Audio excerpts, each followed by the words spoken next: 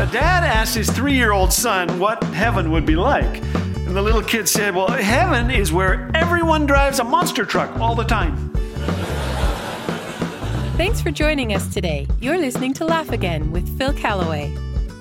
For centuries, theologians have debated predestination, ecclesiology, infralapsarianism, and other words I can barely spell or pronounce.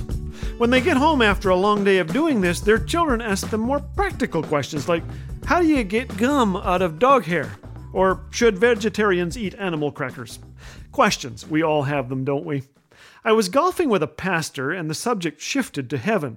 So he asked, do you think there will be golf in heaven? I was lining up an 8-foot putt at the time, and the question did little to aid my concentration. The easiest shot in golf is your 6th putt, so after I put that one in the hole, I told him about the angel who suddenly appeared to a man who was golfing at Pebble Beach. The angel said, I can answer any question you want, so go ahead, ask. Are there golf courses in heaven? The man asked. The angel smiled and replied, do you want the good news or the bad news? The man shrugged, the good news. So the angel told him, the courses in heaven are so beautiful I can scarcely describe them. There are no green fees. You have your choice of clubs.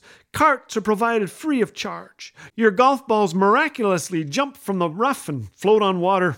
You'll never lose them, and the cups are 9 inches in diameter. The golfer smiled and asked, now, okay, the bad news. Well, the angel said, I booked you for a tea time in 4 minutes. The pastor laughed, then made an honest admission. You know, I don't really want to go to heaven. It seems boring to me. I'm seldom speechless, but I was. We earthlings try desperately to preserve and prolong this life. We spend billions each year trying to stall chronic baldness and halt the inevitable onslaught of old age. The global anti-aging business will hit $200 billion this year.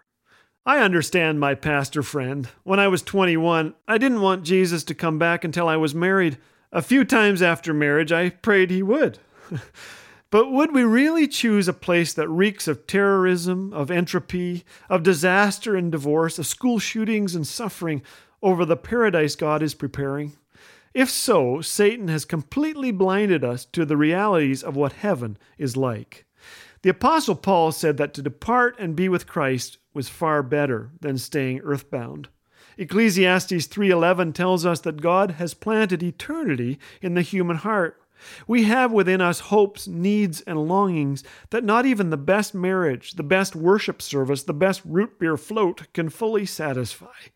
C.S. Lewis said, if I find in myself a desire which no experience in this world can satisfy, the most probable explanation is that I was made for another world.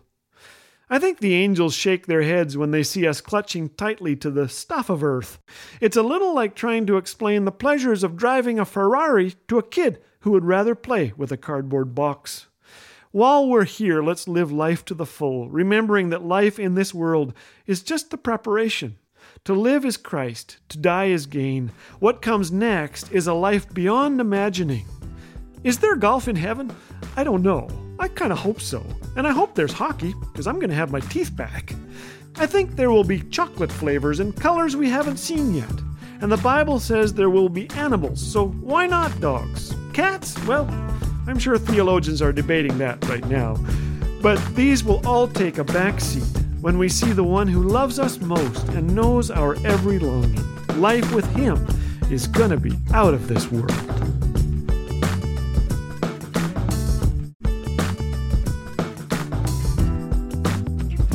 To every Laugh Again listener who has graciously shared the impact this ministry has left on your life, thank you.